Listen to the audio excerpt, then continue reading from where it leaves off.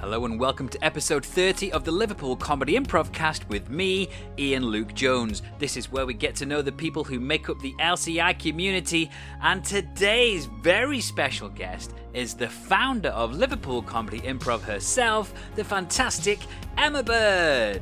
This podcast is available on Apple Podcasts, Spotify, iHeartRadio, Stitcher, and wherever else you get your podcasts. If you're listening on Apple Podcasts, please leave us a 5-star review and subscribe to the show to give us a boost and help get our name out there. Now it's time to go off script and find out Emma's true story about making stuff up.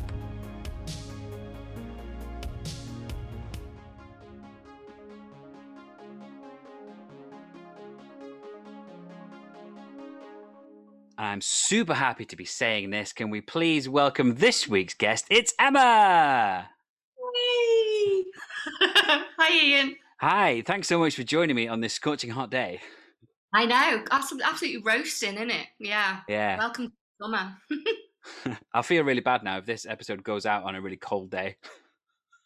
Yeah, well, you know, we can't control the weather, so there you go. It is what it is. Yeah. So, well, thank you very much for joining me. People have been asking me for so long since the podcast started, oh, you must get Emma on, you must get Emma on. So I'm so pleased that here we are able to have this conversation. Yeah, I mean, honestly, you've completely blown me away with this podcast. So thank you for all you do. Like, it was a little kernel of an idea that I had in January, in fact, and I was like, that would be awesome. I'd love to, because people in the community speak to me, like we'll have chats, you know, and all that, and I'm like, oh, they're so fascinating and so interesting, and I would like other people to know that know them and know each other. So then I had that kernel of an idea, and I thought, who would be great for this? And I thought, oh, Ian would be great for this podcast to host. So I'm so thankful to you for running with it and so brilliantly for so long. So thanks. Oh, well, you're very welcome. I am absolutely delighted to be doing this, and I really appreciate the opportunity. So thanks. As always, I'd like to start these things by jumping straight into all things improv. So I'd like to know, how did you get into improv? So my background is as an actor. So I started acting when I was relatively young. I think my first professional job was when I was 17, I think. And before that, I was in Wirral Youth Theatre, because I grew up on the Wirral. And I went to Wirral Youth Theatre when I was 7 years old. And on the first day of going to Wirral Youth Theatre, one of my baby teeth fell out. And the facilitator, I was very upset, and the facilitator gave me a nice glass of orange juice, calmed me down, and then I continued with the Wirral Youth Theatre. And then I had a small break, and then I went back as a teenager more seriously from about the age of 13. Right. And I was at Wirral Youth Theatre for all my teenage years, and we did tons of improv, like drama games, improv games. Every Saturday it was games. Yeah. And so I guess, without me knowing that it was called improv, that's essentially what it was. And then I started acting professionally, and sometimes improv was used in rehearsal processes, auditions, all of that kind of stuff. But mainly what I did was scripted. And then I changed career and became a secondary school teacher in teaching drama. So I mean, you know, you're a teacher, right? It's exhausting. Yeah, it's demanding. It is. You have hardly any energy or space for one's own creativity, because you give every day, all day, to young people.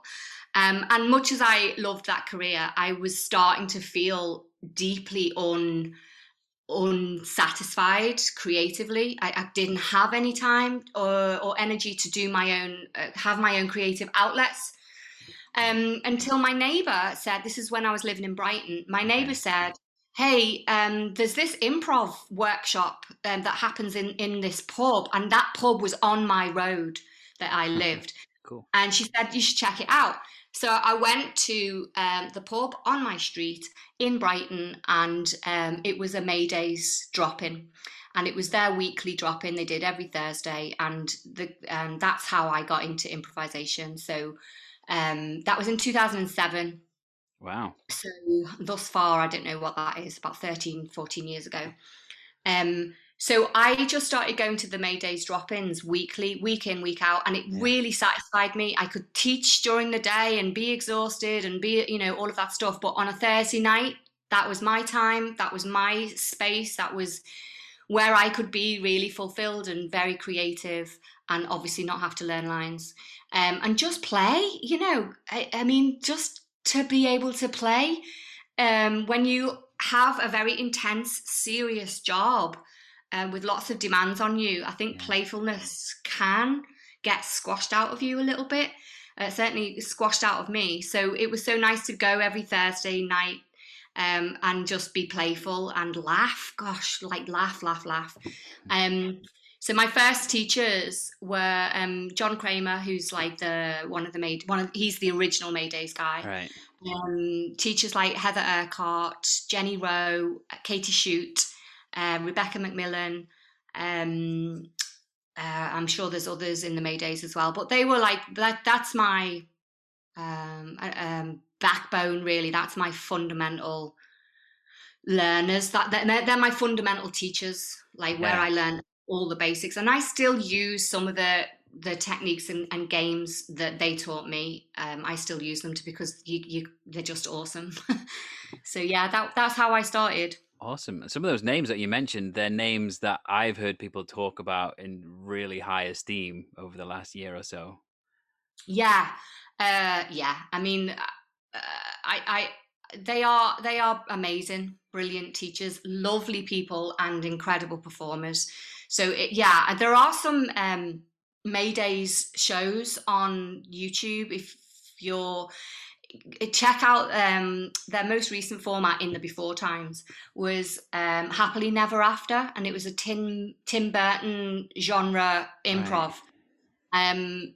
And you can see how just golden they are together, their chemistry, their ensemble, their support, the way they just yes and each other is just beautiful to watch. So yeah, I feel really lucky to have had amazing teachers from the outset, from the get-go. Awesome. And then after that, after doing drop-ins for a while, I then did some of their more intensive courses, like 10-week kind of short form, and then intermediate, and then long form. Did a couple of their long form courses, and out of the long form course came a group of people who all wanted to set up a troupe together. Cool. So that's what we did. So that was probably around 2009. We set up a short form team called the Hee Haws, and that was my first team. And we learned a lot just by doing it. Like, you learn in the belly of the beast. You set a date, you get an audience, and then you get on with it. You make mistakes, you learn from it. You crap yourself some more, and you carry on.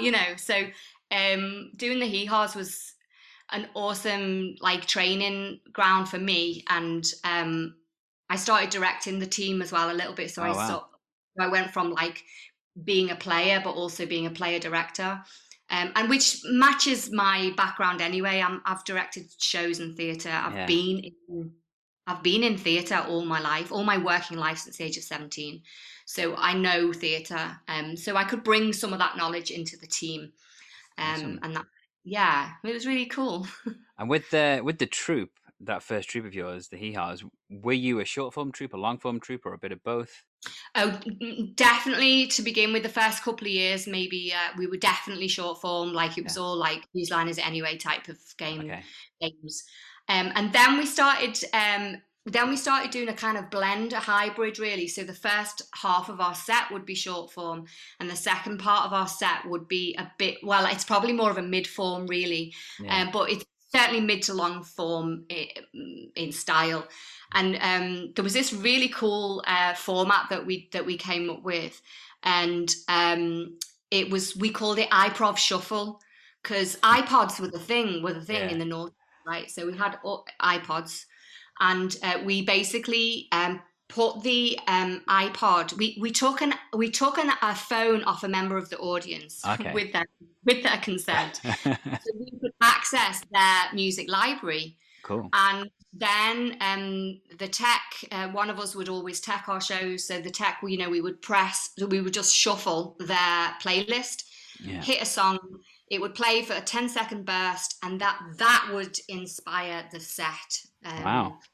So it was like we might be listening out for an energy, a vibe, an atmosphere that the song created, or it might be that it was a song that was by the Rolling Stones, say, or something like that. So then we'd start Rolodexing in our heads. Stones, that makes me think of rock, which makes me think of rock climbing, or that makes me think of rock, which makes me think of Blackpool, so we would Rolodex depending on name of the band, name of the song, a lyric might pop out in that 10 seconds that we'd go, oh, that's inspiring. So that's how we would inspire our second half of our set. And the first time we premiered that, it was like a scratch night that Hoopla Improv. So Steve Rowe down at Hoopla, he used to do scratch nights.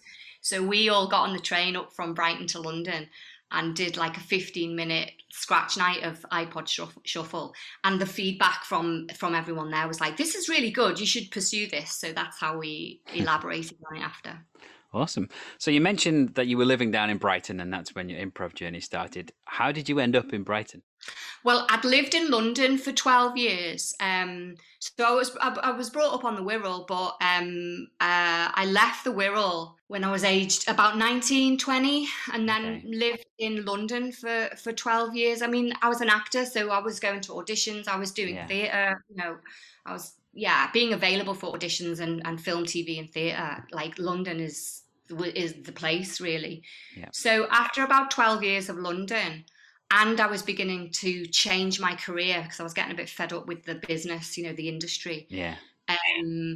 I was getting fed up with London. It was like, for me at that point in my life, it was like, I am tired, I'm exhausted. London's too big, too busy, too noisy, too polluted, too expensive. All of this stuff was kind of happening. So I was like, I just got a job. That's how I moved to Brighton. I was thinking about Brighton, and then I got a job. My first teaching job in secondary school was in West Sussex, and then I realised that was commutable from Brighton, and I was like, oh my God, yeah, I can live in Brighton, commute to teach, work, and live in Brighton. So that's how I ended up in Brighton. Was partly context of my life, but partly that was, I could commute to work that way. And I was in Brighton for 10 years, yeah. So did you have to do a PGCE or something to get into that? In London, yeah. I was like, I trained to be a teacher. Because I didn't have any qualifications when I left school. Like I had my GCSEs, that was it. Yeah. Because during my A-level year, that's when I got my first job, like for a film for the BBC. Ooh. So I didn't continue my A-level education because I started working as an actor. So I went to university in my late 20s. I was about 29 years old, went to uni, got a degree in philosophy. And then after the degree, I did my PGCE. Yeah. Right. So you said you got your first job in that film when you were 17. How did that come about? Did you have an agent then? Oh my God, I had such a shyster of an agent. So I was 16 years old. And there was one of these classified adverts in the Wirral Globe or something like that, like a local newspaper, for some Liverpool agent looking for talent, that kind of thing. Yeah. But at that point, I knew I wanted to be an actor. Like I knew from the age of about 16, I was like, this is the only place I feel at home. Like going to the youth theatre. It was like, oh, this is my tribe, these are my people. I understand this world, and I want to, I feel, a sense of belonging and identity. So I knew I wanted to be an actor. So I saw this like crazy freaking classified advert, paid a load of money. They took a stupid amount of commission. They made me sign on the dot on a contract for 12 months. All of the things that shyster agents do, right? Yeah. And so I had a good chat with my mum and my dad, and I said, I know that they're obviously a bit dodgy, but I want to do this. And they said, okay, cool. And so they were really supportive. At the end of my 12-month contract with this stupid agent, I got this audition, and it was an open audition. They were looking for a Liverpool lass to do a film, and it was written by Jimmy McGovern, and it was directed by Gillis McKinnon, and it starred Pete Postlethwaite, who played my dad. Cool. In the film. And so it was an open audition. So I just went along with a stack load of other Liverpool lasses and then got the job. So I was like, oh, OMG, this is amazing. Yeah. So when you got that job, what was the process from the open audition? How many more auditions did you have to go through to get the actual final role? I had six or six recalls for that job. Wow. Because the producer loved me. The producer was 100% convinced I was right for this part.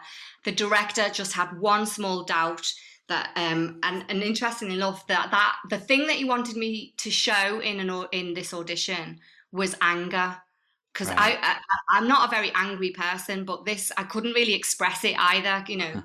And so he kept calling me back. And on the final recall, the producer, George Faber, his name is, he's someone I'll always be thankful for. He's a big shot exec producer at BBC, and always be grateful to him, because he rang me the evening before the final audition, and he said, Emma, this is your last chance. Gillis, the director, he needs to see you get angry. He needs to see that happen in the scene that we were doing. And I said, okay, thanks, George. And I went to the final audition, and I thought, I've got to just lose my rag here, otherwise I'm not going to get this job. So we did a bit of improv, actually, interestingly enough. We improvised a little bit, and then we got back on script, and I did the script, and I lost my rag, and I got the job. Excellent. So you'd been trained basically on the stage, and then you got this role in a film. How much did you have to change your acting style to make it suit the screen? Quite a lot, but not knowingly. Like, I didn't know. Like, everything that I've ever done in theatre or film or TV has been learned on the job. So I've never been to drama school and trained to be a professional actor. I just have been a professional actor, learn on the job. So I guess the biggest difference is to go smaller. I mean, with theatre, it's like, it's very, you have to project your voice. You have to be bigger, louder, bolder, you know, just to be heard. Yeah. Whereas film, you have to go minimal, smaller. It's all about the face. It's like feeling something on the inside and just expressing that with a little look that would not register on stage at all, but it registers on film. So it was things like that I guess I was learning on the job. And in fact, Pete Postlethwaite gave me one of the best pieces of advice I've ever gotten as an actor, young actor. And again, it was a scene about me losing my rag, like getting pissed off about something. And my character had a baby, young baby, and a boyfriend who the dad didn't like, and that was Pete. And we had this scene where Pete's character was trying to persuade me to leave my boyfriend, and my character was like, no, I won't. So he said to me, the baby was crying, and he said to me, try and assemble the pram whilst we're having this argument. Right. So what happened was, I had a crying baby. I was having an argument with Pete Postlethwaite in character, and I was trying to assemble a buggy, a pram. And it got me so freaking mad, because you can't assemble a pram with one hand. So I was getting so riled. And then the director said, cut, that's the one.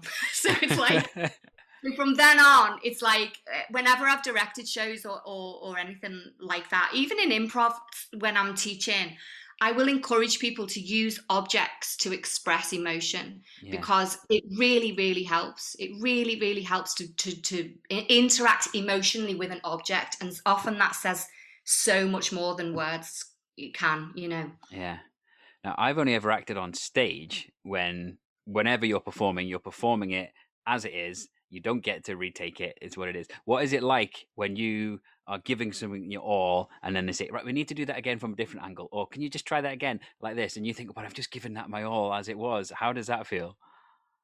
I guess my experience of that is I just have to dig deeper. I just have to find that emotion. I just have to find that trigger, that kernel, that thing that is triggering me to feel something. I have to find it again. And sometimes it's easier than others. Like other times, and this is the case for stage as well. I mean, I did a show, a theatre production for the National Theatre, and I was acting with Francis de la Tour, and it was really cool, amazing. But I had to do the same show, and it was a very emotional show where I had to cry every night Right. for 6 months. For 6 months, it's so Yeah. it's the same thing. If you're going to do a retake on film, or if you're doing a long run of a show, Yeah. you have to dig deep. You have to find we have to find whatever it is that's alive in you to express it again and again and again. Cool. And as an actor, what would you say is your proudest moment? Oof. I think being part of the National Theatre is Yeah. incredible. Every time I drove over Waterloo Bridge to go to work at the National, Yeah. and I'm driving over Waterloo Bridge, and the National is right there on the South Bank, and they have this like rolling screen that says what shows are on that night. Cool. And so I would be driving across Waterloo Bridge, and the Good Hope would come up, and I'm like, oh, that's my show. That's what I'm in. That's like, I'm working here. This is like the pinnacle for every actor. Is Yeah. like the National Theatre, the RSC. It's just yeah. You've reached the top of the mountain for me anyway. At that point, I was like, this is unbelievably awesome. So yeah, I think for theatre wise, it was National Theatre was a highlight, and film wise, I think I did a film with Minnie Driver where she really? played my sister, and that was pretty awesome. I mean, that's when you get posh caravans and everything, you get posh Winnebagos, and you're sharing a Winnebago with a Hollywood star, and it's Yeah. like, oh my God. And the production values were really high, and it's Awesome. like it was a big machine, of Yeah. a film set. So I think those two things. But then again, I've got another highlight because I mean, when I was 19, I was a regular character on Casualty. So that was the thing that really Wow. projected my career.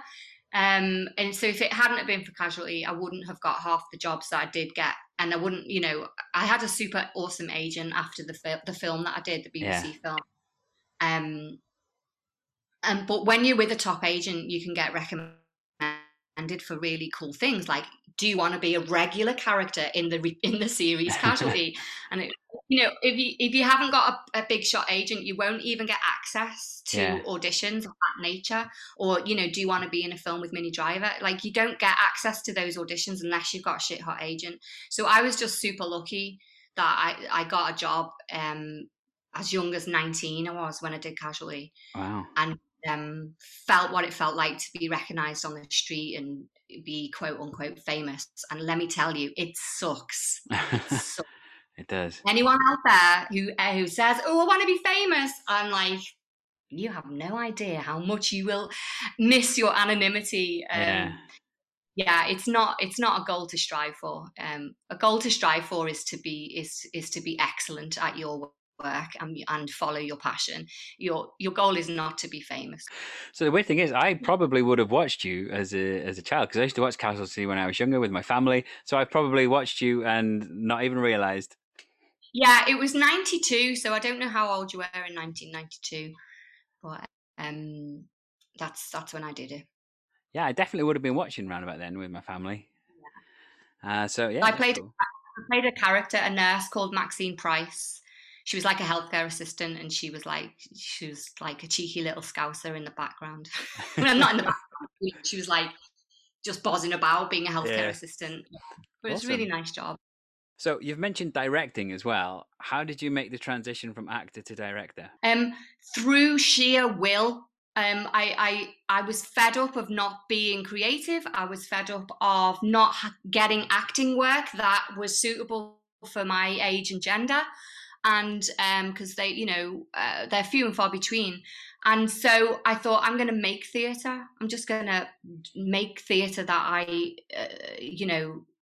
I'm going to produce it. I'm going to create it. I'm going to make it happen. And that's how I approach all my projects, whether it's improv or acting or directing. I will make it happen, because to be sitting around waiting for somebody else to do something and you tag into it, you can be waiting all your life. Whereas if you want something to happen, make it happen. Yeah. So that's how I started directing. Was like, I thought, gosh, I can't even remember the first thing I directed now, but it was for I think it was for Brighton Fringe Festival. I think I started directing shows in school when I was a teacher. Okay. Again, learning on the job, Yeah. I mean, I have been directed as an actor, so I've been on the other side of it. So my approach to directing is always with the actor being my primary. I will take care of actors. That's my primary concern. Yeah. Because actors are often under, they're not treated well, or they're undervalued or whatever. Whereas for me, acting is the job. It's like everything. So as a director, I want to make sure my actors are fully prepared for their role, and they've fully investigated their character, and feel safe, confident, comfortable. So that's my approach to directing. That is my approach to improv as well. I want to make sure my participants feel safe, comfortable, supported.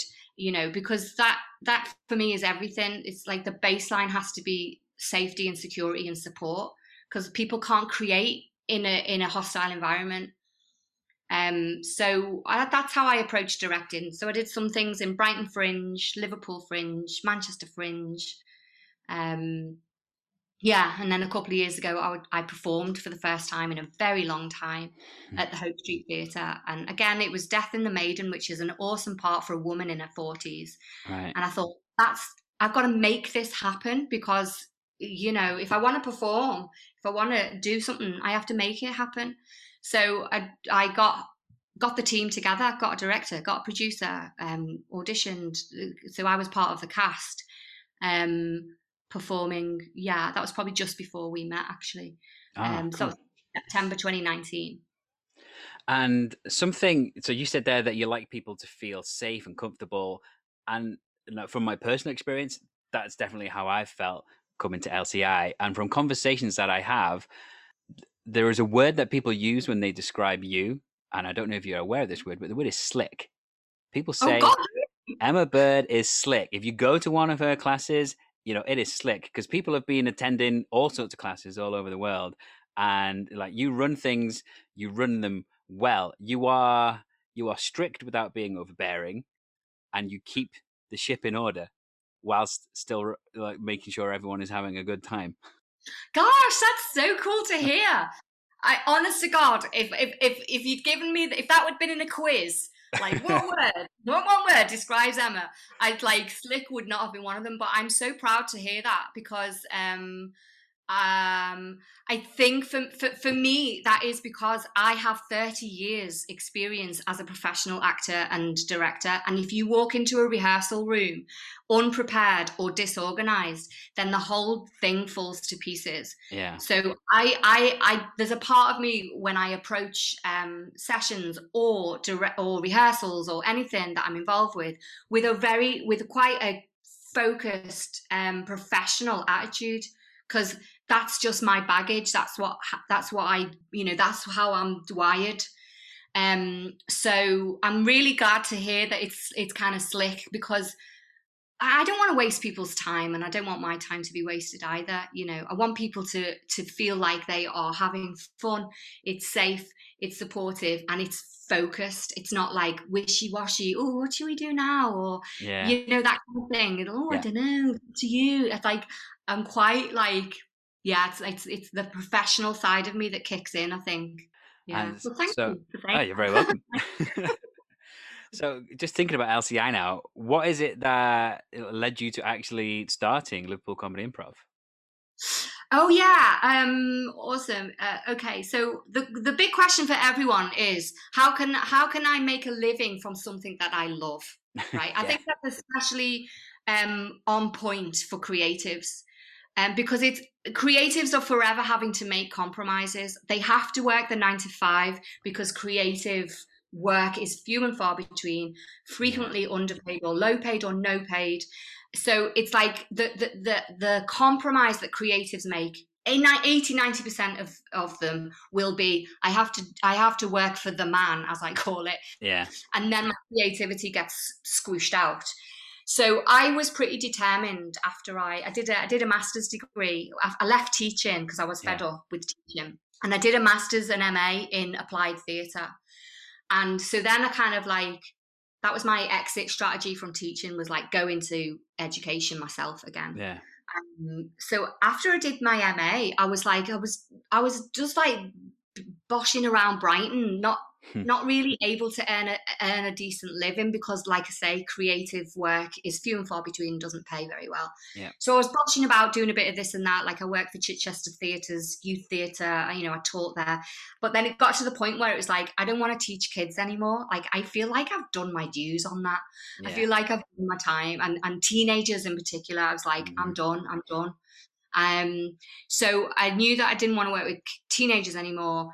And I knew that I couldn't really find work that I wanted to in Brighton. I can't, like, the Maydays is the improv team in Brighton. Yeah. And they teach, they perform, they have courses, classes, everything. They are the Brighton, the dominant Brighton team. Yeah. Where so there was no space, there's no room for, maybe there would be room for me to teach in improv in Brighton.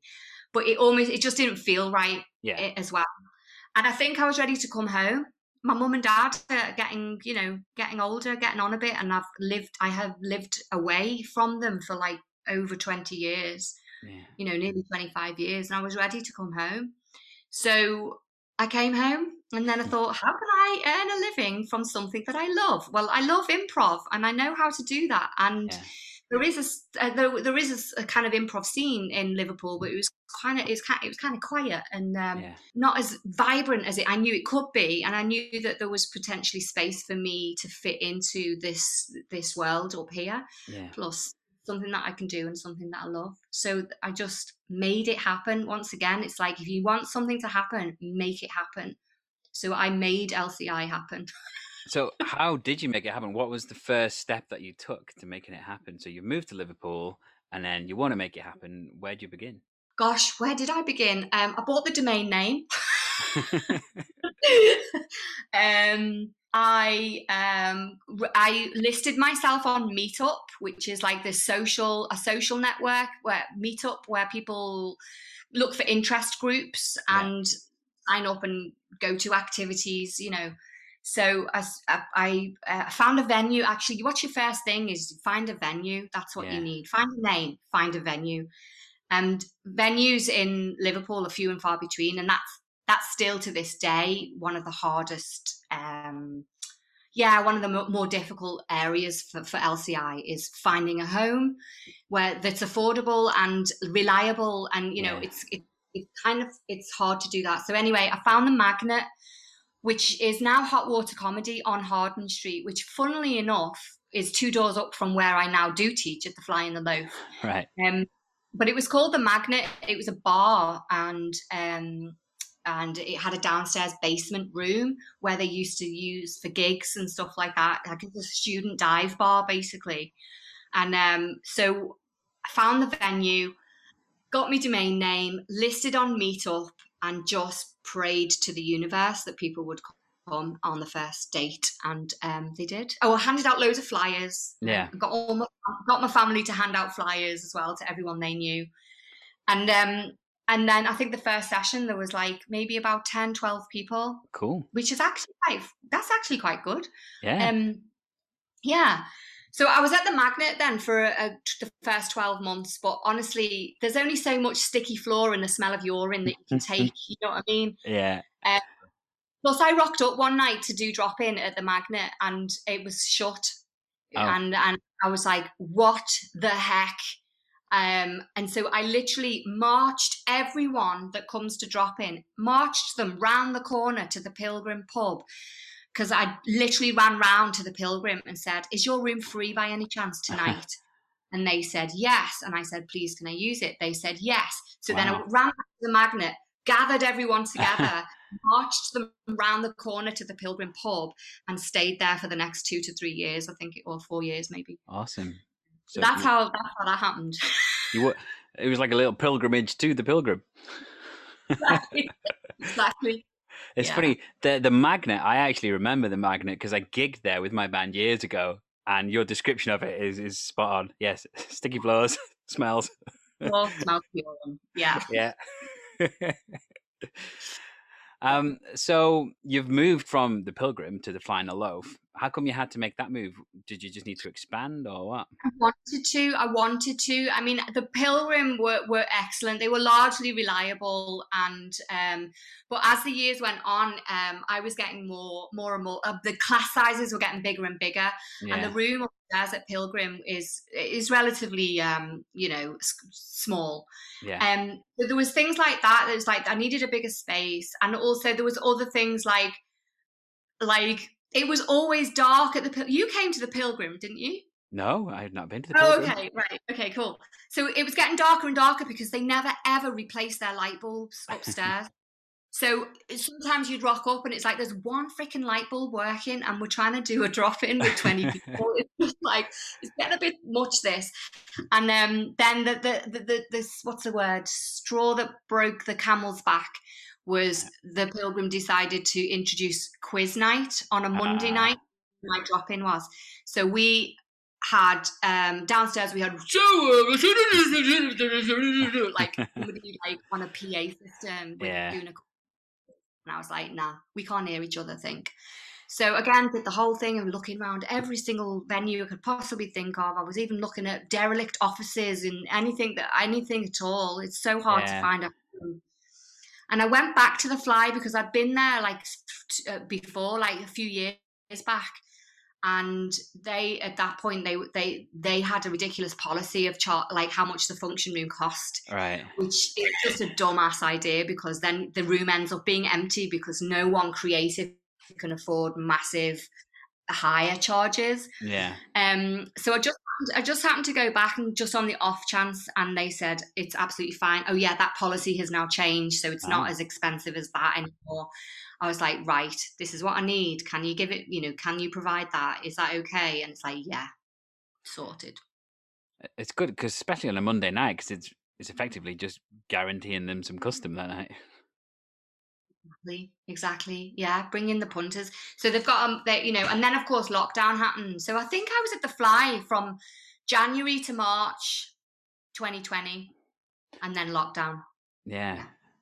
Okay, so yeah, I came, I think it was the February or the February, I think I very first came February of last year. So you hadn't been there that long at the time. Interesting. No, it was quite a new venue to me at that point. Yeah. Yeah. And then you Great say to be back then. Oh yeah. Let's just talk about that actually. How is that going? We are back in an in-person improv world. Things going well? Yeah. It's absolutely brilliant. I mean, I have to say, online was amazing, and I mean, what a community, and what an amazing. I don't know. I could wax lyrical about how amazing online improv is for so many, because the benefits are huge, just in terms of people connecting with each other, like the well-being. I'm very interested in improv for well-being, and I do teach improv specifically for well-being for other organizations. But it was absolutely palpable during lockdown how people would message me and say coming to improv is the only social contact they would have that day, or doing improv online is the thing that motivated them to get out of bed that day, that kind of thing, like really fundamental human stuff that people found online improv. It fed them and it watered them when we needed it most. And then, of course, all the other awesome things like people meet people. Some people fall in love, Ian. They do. And all of that gorgeous stuff. And the whole world opens up. You can get access to teachers and players right across the world, which has just been the most incredible thing. So notwithstanding all of that, being back in person is brilliant. It's like...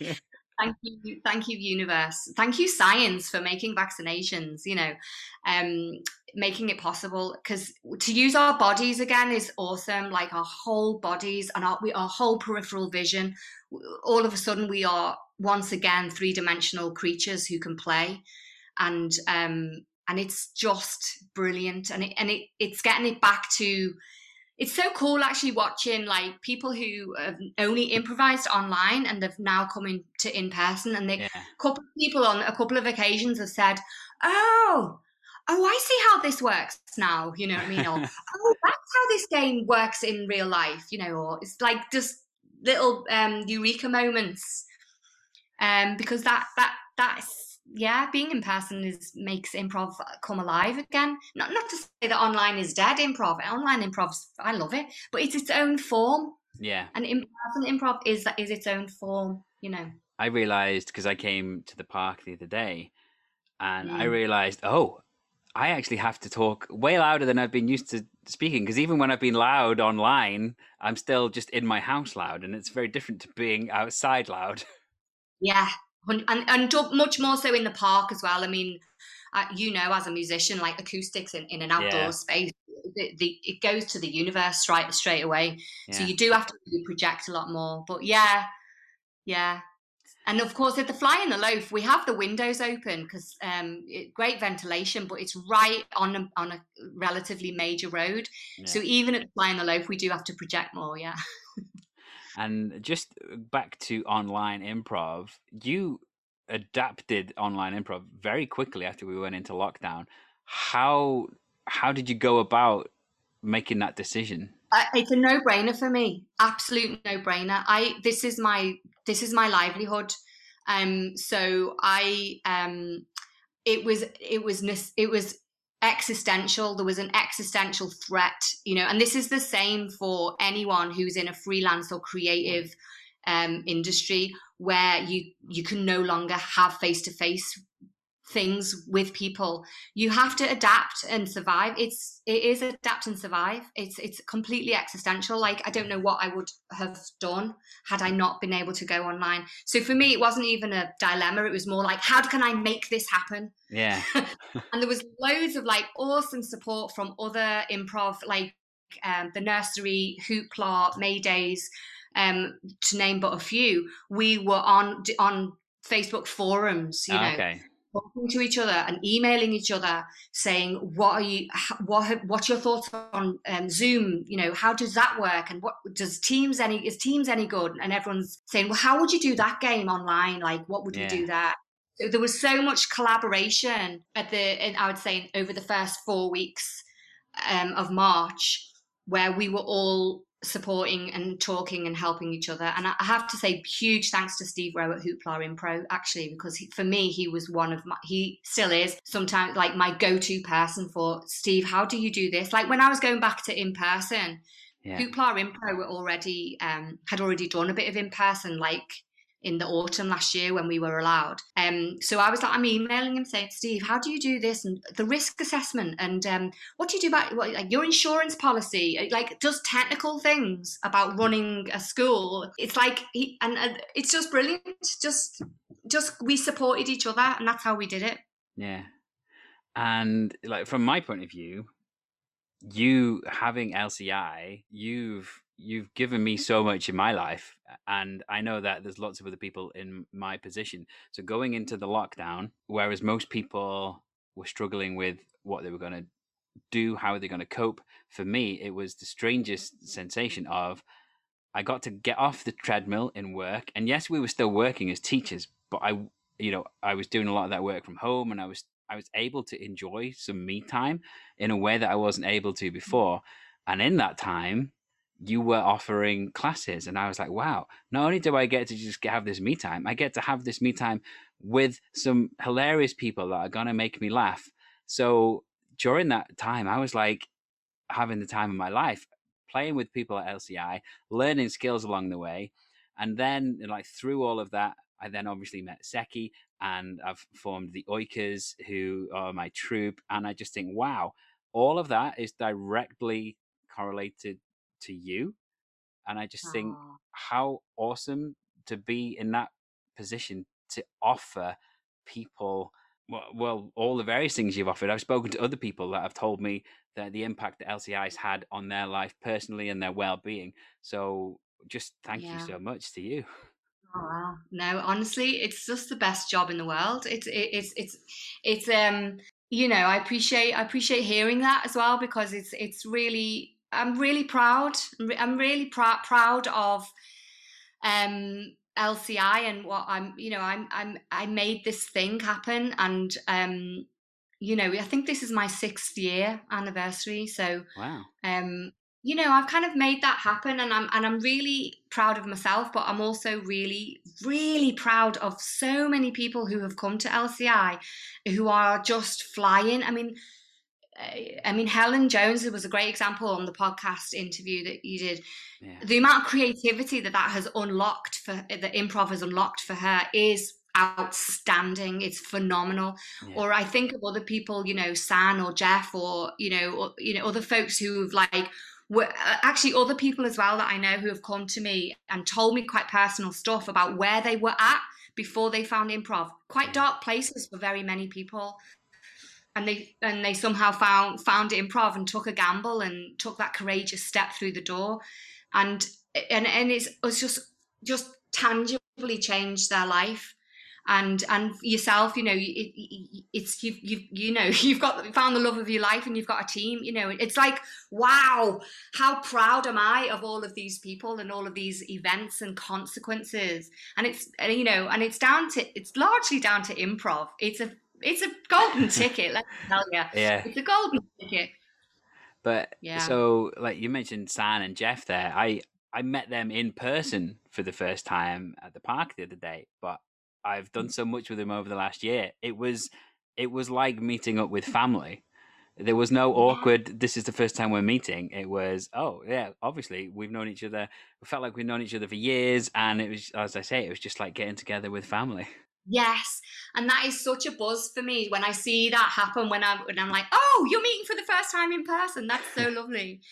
But it's also really nice to have people from the before times come, and Yeah, there's a whole there's such a wealth of different people involved in LCI. So for those who came before and didn't do online, yeah, and that's fine, but it wasn't for them or whatever, their priorities changed. That's awesome. That's fine. But a couple of them have come back to in-person improv yeah, now, and it's so amazing to see them after 15, 16 months. And I watch them interact with the newer people, like the people who have met online. yeah, And for me, it's like worlds colliding. It's so nice because like I know these people from way back, but they don't know the current people. And so it's just really nice, symbiotic kind of people coming together. And to see the people from before times coming back, and like they're literally slipping on improv like it's a pair of gloves. It's a yeah. it's a well-fitting pair of gloves. It's like, it's like learning now to ride a bike, and it doesn't take you long to get back on the saddle, kind of thing. So that I'm buzzing off that as well right now. As well, it's like all of these worlds are coming together, and it brings me a lot of joy. And I'm so proud of so many people, and I love the community. And so much of that is nothing to do with me. It's just the fact that you're all awesome people, and improv is the golden ticket. Awesome. Well, that pretty much seems like a good place to finish. Just before we do finish, just moving forwards, what can people look forward to from LCI? Um, well, hopefully, I'm going to go incrementally larger class sizes, Okay. because I'm going careful. I'm very mindful of people's sense of safety, and Yeah. where people are at. We've all come through an incredible, unprecedented experience of a pandemic, so we're all going to be at different points. So I do not want to force tons of people on people all Yes. too soon. So for me, it's a very gradual, incremental increase of class size, and also hopefully, I'm gonna make it happen. I'm gonna try and produce a show in the autumn Ooh. that brings teams together to perform. So yeah, so honestly, it's just like a little nugget of an idea right now. But Yeah. I just think I'd like to. I mean, 3 teams have come out of LCI over the last 6 years, and I would really like, and I'm super proud of all of that. That these three Yeah. teams are incredible, like Boss Birds, Oikers, Broken Chair. So it's kind of, I want us all to have one huge improv shindig in a theatre, Awesome. perform sets and just be together and perform and celebrate each other. And so I'll build it and they will come. That's what this phrase is. So hopefully I'll work towards that. Well, I'm not making any. Well, it sounds very exciting. Yeah. So on that note, I'm going to say thank you very much. That was an excellent conversation. Thank you. Hey, thanks, Ian, and carry on. What you're doing is brilliant. Oh, thank you very much.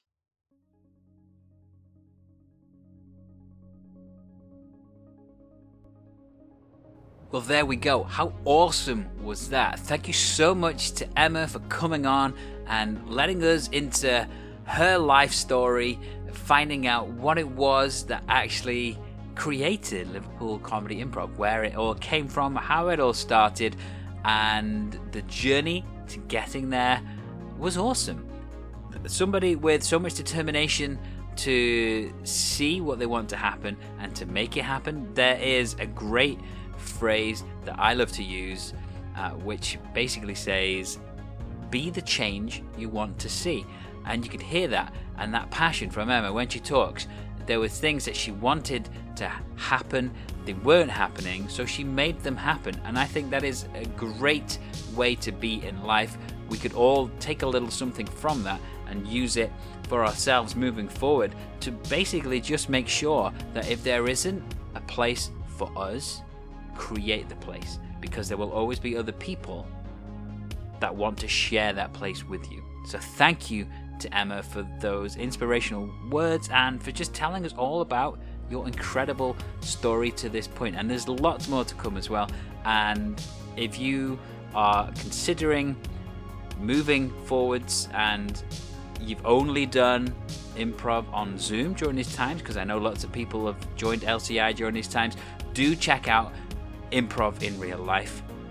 It is a completely different ball game, but I'm sure you'll love it. And for those of you that know all about improv in real life, hopefully you'll be back on the scene soon, trying to get involved in improv in real life however you can, whether it's at the Flying Loaf, whether it's in the park, whatever works for you. But don't worry, it's not going away. It's still going to be online. Wednesday nights online for the LCI drop-ins. That's going to continue for a while. So what a wonderful situation we're in, where we've got this hybrid of bit of something for everyone, for those that want to go out and do it in person, but it still exists online, and that's great. So moving forwards, lots of exciting things to come. Thank you so much to Emma for everything you've given us so far in the LCI community, and we are all super excited about what is still to come. Now, if you're interested in getting into improv or are already involved in improv and want to try out a different improv scene, then all the info you need can be found at www.liverpoolcomedyimprov.co.uk. You can also check us out on Facebook by searching for Liverpool Comedy Improv, and on Twitter and Instagram we are at Liv Comedy Improv. We also have a Facebook page, so check that out. It's nice and simple. Just search for the Liverpool Comedy Improv cast and you'll find our page. You can like the page and you can see all of our posts about every episode. New trailer for each episode comes every Thursday, and then the new episode drops every Monday. And if you are a member of the LCI community and you would like to be a guest on the show, then please get in touch with me or with Emma and we'll make the arrangements as soon as possible. And I'm serious about this. There's loads of people in the LCI community that I don't really know, and therefore I'm not reaching out to you. And people, they often, even the people that I've been interviewing, they say, I haven't got much to tell. I could probably only talk for about 10 minutes. And then we have a whole 45 minute chat, and everyone has got such interesting stories to tell. So don't think that you don't have an interesting story to tell. You do, and I would love to hear it, and the rest of the community would love to hear it. So genuinely, if that is something that you think that you'd enjoy, just get in touch, whether it's with me or whether it's with Emma, and we would be delighted to make that happen. Don't forget, if you are listening on Apple Podcasts, subscribe to the show, give us a 5-star review. Anything you can do like that really gives us a boost and helps get our name out there. If you want to check me out on social media, you can find me on Facebook, Instagram, Twitter and YouTube. Just search for Ian Luke Jones, and you'll find all things me on there. And that's pretty much it for today. But before I go, here are some words that are wise, wise, wise. Always remember, whatever the situation, to treat life like improv, and yes, and.